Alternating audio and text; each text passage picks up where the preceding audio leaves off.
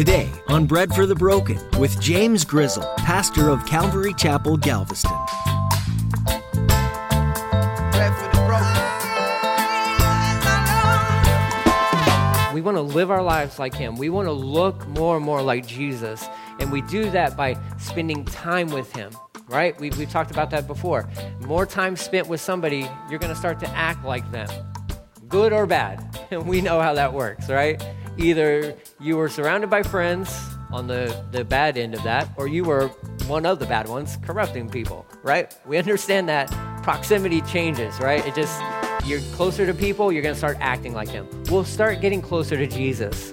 Pastor James encourages you in the message today to keep your eyes focused on Jesus. The more time spent with Him through reading of the Word and prayer, the more you'll know Him and live like Him. God isn't finished with you yet. It doesn't matter how long you've been a follower of Christ, there's always more to learn as you seek to know Him. Will you allow Him to transform your life and then go out and share His love with others who haven't heard? Now here's Pastor James in the book of Philippians chapter 2 with today's edition of Bread for the Broken.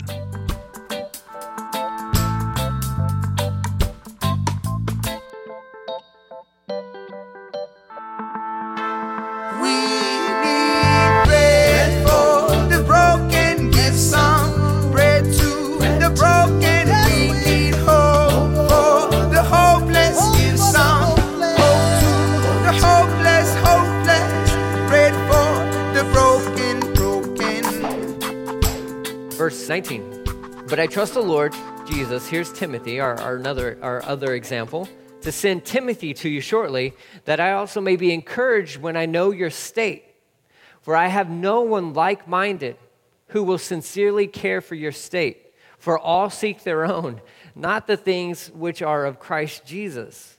But you know his proven character, that's Timothy's proven character, that as a son with his father, he served with me in the gospel. Therefore, I hope to send him at once, as soon as I see how it goes with me. But I trust in the Lord that I myself shall also come shortly. So Paul is fully confident, hey, listen, as soon as I get out of this place, man, I'm going to come and visit you guys.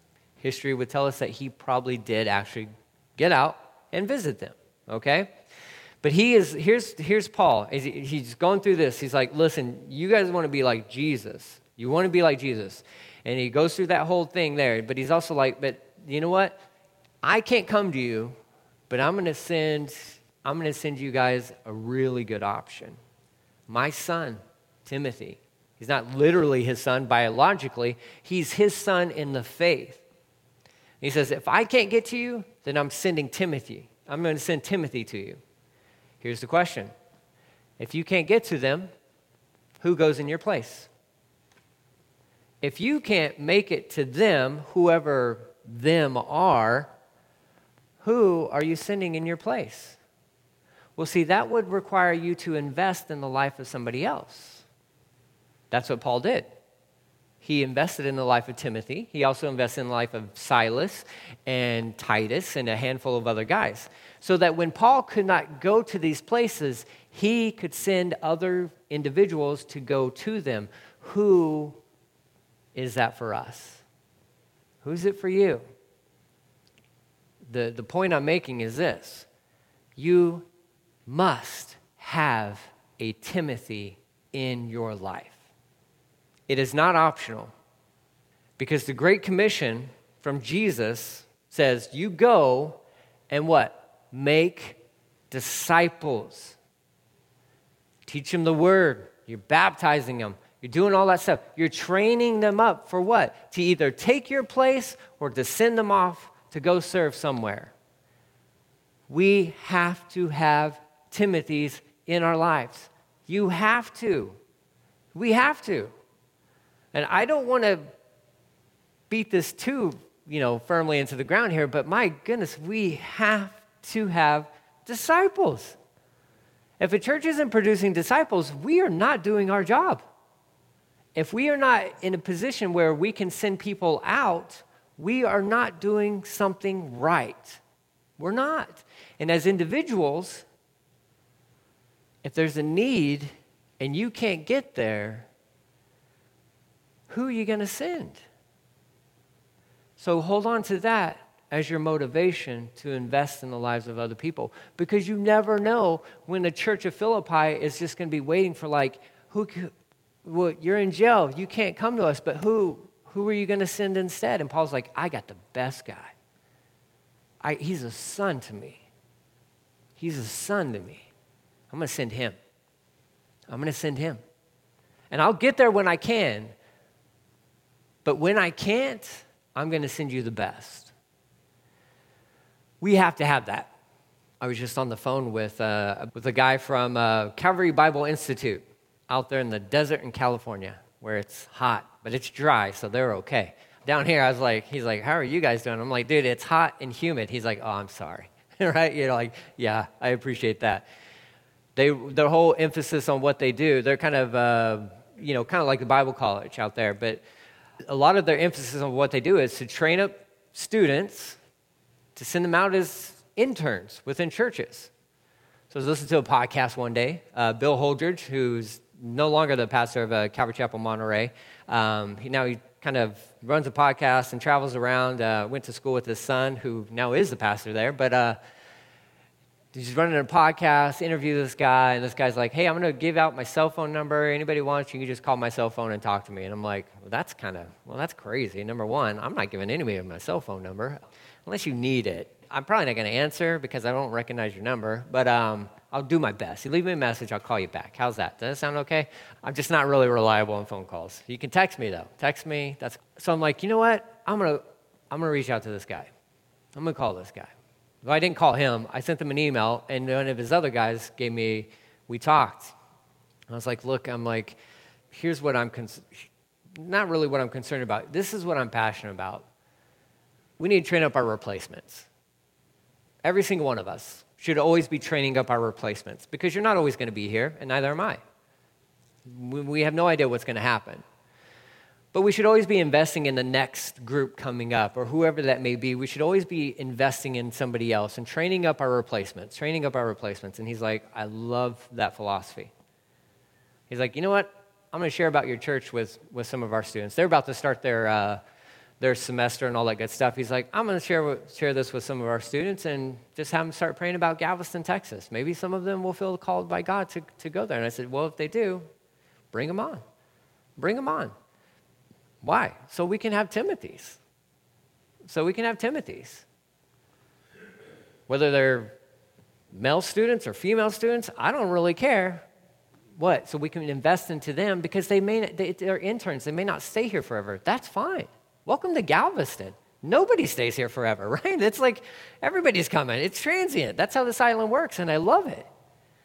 So you come, we'll pour into you, we'll invest into you, and then wherever it is that God sends you, then go and just represent him. Hold fast to the word of God and shine bright for him. Shine bright for him. That's what Paul, he's like, look, I can't get to you, but I'm going to send Timothy. He's my son. Nobody, he even says there, he's like, I don't have anybody else around me who thinks the same way I do. He's like, Timothy, he's proven himself and all that good stuff. He says, these other guys who are all around me, he's like, they're just in it for themselves. And he's kind of addressed those guys in chapter 1 too. The same guys who are out proclaiming the gospel while Paul's locked up. But Paul's like, Timothy's the only one who kind of thinks like me, has the same heart that I do. So I'm sending you him. Basically, I'm sending you the best that I have. The best that I have. Then there's Epaphroditus. Epaphroditus is kind of cool because Epaphroditus was sent to Paul by the church of Philippi. This is amazing. This was one of their own that they raised up and they sent to go minister to the Apostle Paul. This is really cool. So Paul's like, I'm going to send you Timothy. Oh, by the way, I'm sending you back Epaphroditus because he has ministered to me. He says, yet I considered it necessary to send you, this is verse 25, send you Epaphroditus, my brother, fellow worker, and fellow soldier, but your messenger, and the one who ministered to my needs. So that's cool how this works both ways, right? So this church was sending Epaphroditus to go and to minister to the Apostle Paul while he's locked up in jail. That's what we got to be doing as well. That's the cool thing. It's like we can receive Timothy's, but we also should be sending out Epaphroditus's, right? taken in, yeah, bring on Timothy. Bring somebody in who can encourage us, for sure. But let's send out Epaphroditus so that they can go and encourage those who are maybe locked up in jail or maybe on the mission field. So you see, you have the intake, but you also have the outtake, right? You're taking in, but you're also sending out. It's a beautiful thing. Working out your salvation because God's working in you. It's this in and out that's taking place. So he's sending Epaphroditus back to them.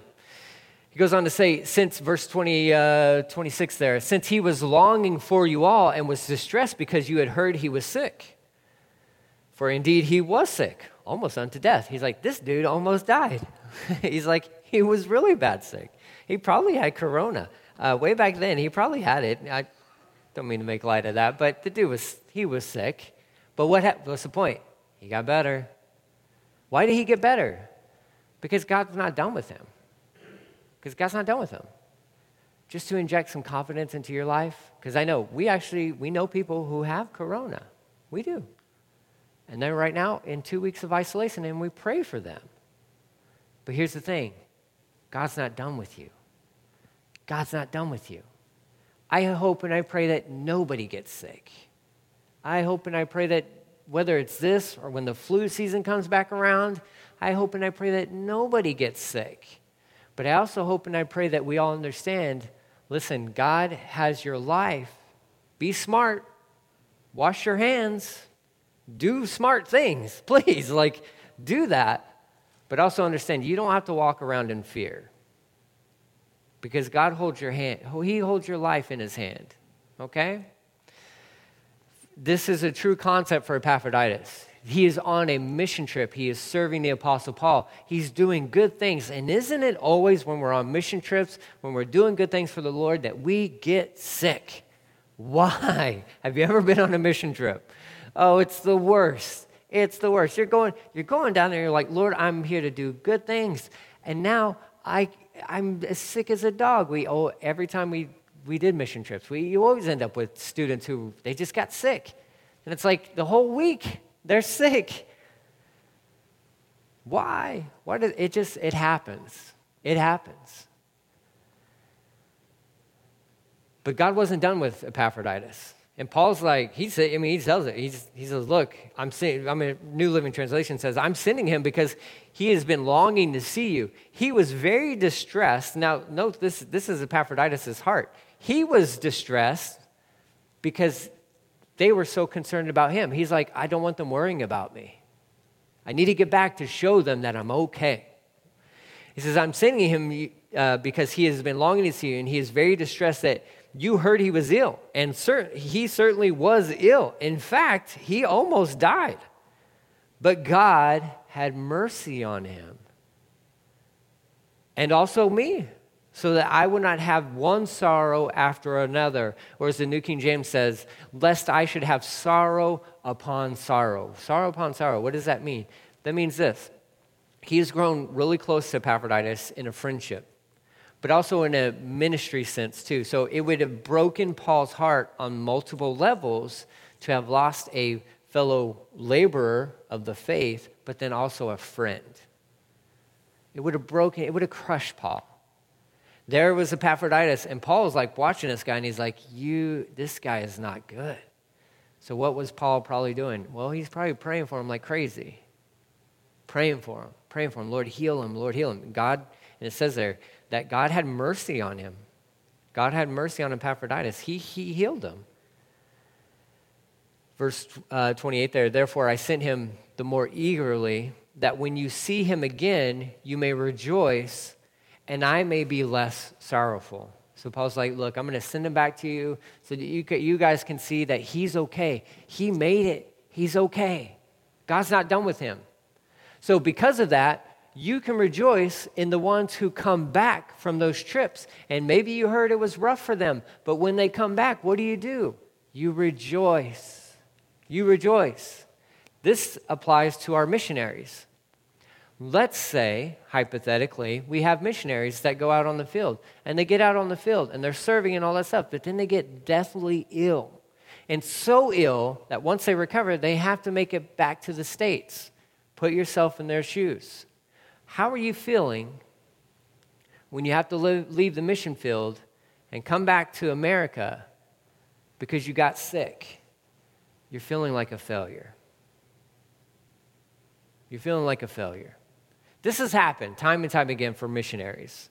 They'll get ill, because it happens. It happens. They'll get ill, and they'll come back, and they just feel like they failed. I wasn't strong enough. I wasn't tough enough. I should have just kept going. I would have been fine. I should have just done this and all that.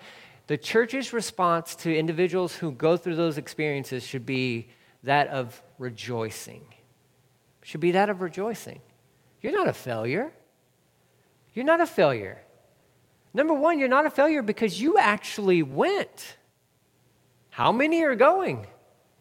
Not enough. Not enough.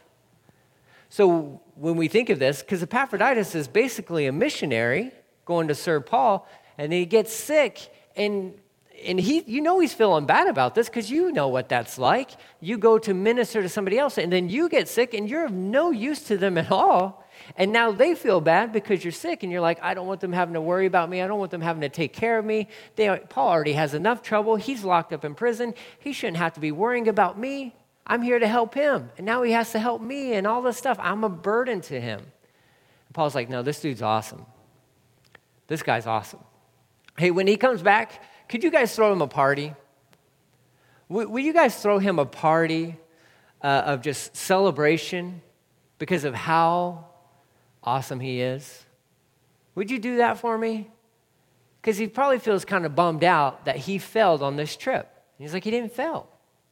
He ministered to me, but he was sick. He almost died on you. He's like, no, he blessed me. He ministered to me in ways that you'll never understand. So we need to make sure that as a church that we're doing that for other people as well. Let's say somebody goes out and they want to start something, or they want to start this ministry and all that stuff, and they go out there and they just get beaten up. And they come back and they feel like failures. No, what we should be doing is we should be rejoicing. Rejoice in the fact that they had the courage to step out of the boat. So they crashed and burned. So what? Well, they got it wrong. Did they? Who's to judge that? Isn't that God's business? I think it is. So the church should be like, you know what? Man, we're so proud of you. Way to go. Way to be bold. Way to take a step of faith. Way to take a step of faith. I actually just sent a guy a text yesterday. The Lord's been putting him on my heart for the past couple of weeks now. And I was like, I need to send him a text. I sent him a text and I said, dude, I'm so proud of you for taking a step of faith. So proud of you. Way to go, man. Way to step out there. Way to take that step of faith. I'm proud of you. If you need anything, you let me know, because I'm here for you. We need more of that. More and more of that, right? So Paul's like, hey, this is Epaphroditus. I'm sending him back to you. When you see him again, you may rejoice. He's like, I may be less sorrowful. Verse 29, receive him, therefore, in the Lord with all gladness, and hold such men in esteem. There it is. In esteem. Not like on a pedestal, but he says, in New Living Translation says it like this. Welcome him in the Lord's love and with great joy, and give him the honor that people like him deserve. He's not a failure. He's not a failure. He went. So what? He got sick. He almost died. You should be nice to him just for that fact alone. The guy almost died, but God had mercy on him, and he didn't die, and he was very useful, and I'm sending him back for him. So when you receive him, throw a party. Give him honor, because he's earned it. He deserves it. Show guys like that honor. He goes on to say, verse 30, for he risked his life for the work of Christ. And he was at the point of death while doing for me what you couldn't do from far away. Or New King James says, because of the work for Christ, he came close to death, not regarding his life to supply what was lacking in your service to me. It's beautiful. That's amazing. Like Epaphroditus should be known in the church. That to this day, that name should be known within the church. And we don't, and I'd be guilty of it too. I know when somebody says Epaphroditus, in my brain, I go to Philippians. I remember, I'm like, oh yeah, right, wasn't he the guy, he got sick, right? But no, it should be individuals, I say guys, like that's probably like still some California in me, okay? Because guys refers to like everybody, okay? If you ever get a text or a message from me, and you're female and it says guys, listen, I'm not discrediting you and your gender or anything like that. That's what I call everybody. Hey guys, that's what I do. Texans, I am a Texan, born and raised. We like to say y'all, you all, y'all, okay? Anyways, individuals like Epaphroditus, man, they're special. And they should be treated not more special than other individuals, but man, they should have a place of honor within our hearts. Individuals who are willing to go when the church can't go, but they're willing to go, hey, we should be encouraging them. We should be rooting for them. And when they come back, beaten up, chewed up and spit out by wherever it is that they went and all that stuff, they should come back not feeling defeated, but they should come back feeling encouraged and loved by the church. And we are applauding their efforts, saying, good job. Thanks for going when we couldn't go. Hey, crab trees out there in Africa, thanks for going when we can't go. Laura out there in Russia, thank you for going where we couldn't go, when we couldn't. For everybody else that's out there that's serving out on the mission field, thank you so much for going when we couldn't go. And that's why we always want those guys to come back. And that's why when they come back, we will take care of them. We will absolutely take care of them. Because they're serving the Lord. They're serving the Lord in places where a lot of us, we just don't have the opportunity to go. And that's okay. So you got Jesus, top standard. The one, the one. We want to live our lives like him. We want to look more and more like Jesus. And we do that by spending time with him, right? We've talked about that before. More time spent with somebody, you're going to start to act like them, good or bad. And we know how that works, right? Either you were surrounded by friends on the bad end of that, or you were one of the bad ones, corrupting people, right? We understand that proximity changes, right? You're closer to people, you're going to start acting like them. We'll start getting closer to Jesus so you can start acting like him. That's how it works. It's simple. Spend more time with him, you'll start to look like him. You'll start to act like him. You'll start to talk like him, so to speak. We hold fast to the Word of God. We hold fast to the Word of God so that we can shine. Not complaining, not grumbling, but shining in a dark world. And start raising up a Timothy. Look for Epaphroditus so that you can send them where you can't go. And so that when they come back, we can rejoice in what the Lord has done in and through them. This is how churches should function. This is how the body of believers, the body of Christ, this is how we should look. Where people can come back, whether they're a missionary or a prodigal, they can come back and the church will throw a party. Read your Bibles. Jesus is all about throwing parties for prodigals, but also for missionaries who come back. That's what church should be like. So let's be like that. Let's represent like that. The hopeless, bread for the broken. Thanks for joining us today on Bread for the Broken with Pastor James Grizzle. Pastor James has been teaching through the book of Philippians, a New Testament letter written by the Apostle Paul. This letter was meant to encourage the church in Philippi. Paul expressed great appreciation for this group of believers, and he made sure to mention that they were very generous in supporting his ministry. This is how we feel here at Bread for the Broken, too. We're so grateful for your listening support, as well as any financial support you feel led to give. We ask that you pray for this ministry and also pray about supporting us in ways that are necessary to keep these teachings airing to people near and far. If you're interested in being a part of this support, go to breadforthebroken.com and click on the About tab. You'll find a link there to donate. Thank you for your prayerful consideration of giving to us here. If you missed any of this teaching or would like to hear more from Pastor James in the book of Philippians, visit our website today at breadforthebroken.com. Look under the Listen tab. We'd also love to meet you too, so if you're in the area, come visit us at Calvary Galveston. We meet each Sunday and Wednesday for worship and Bible study. Find out more at breadforthebroken.com. Thanks for joining us today as a part of our listening audience. Through this ministry, the gospel is going forth and lives are being changed. Tune in next time for more from the book of Philippians, right here on Bread for the Broken.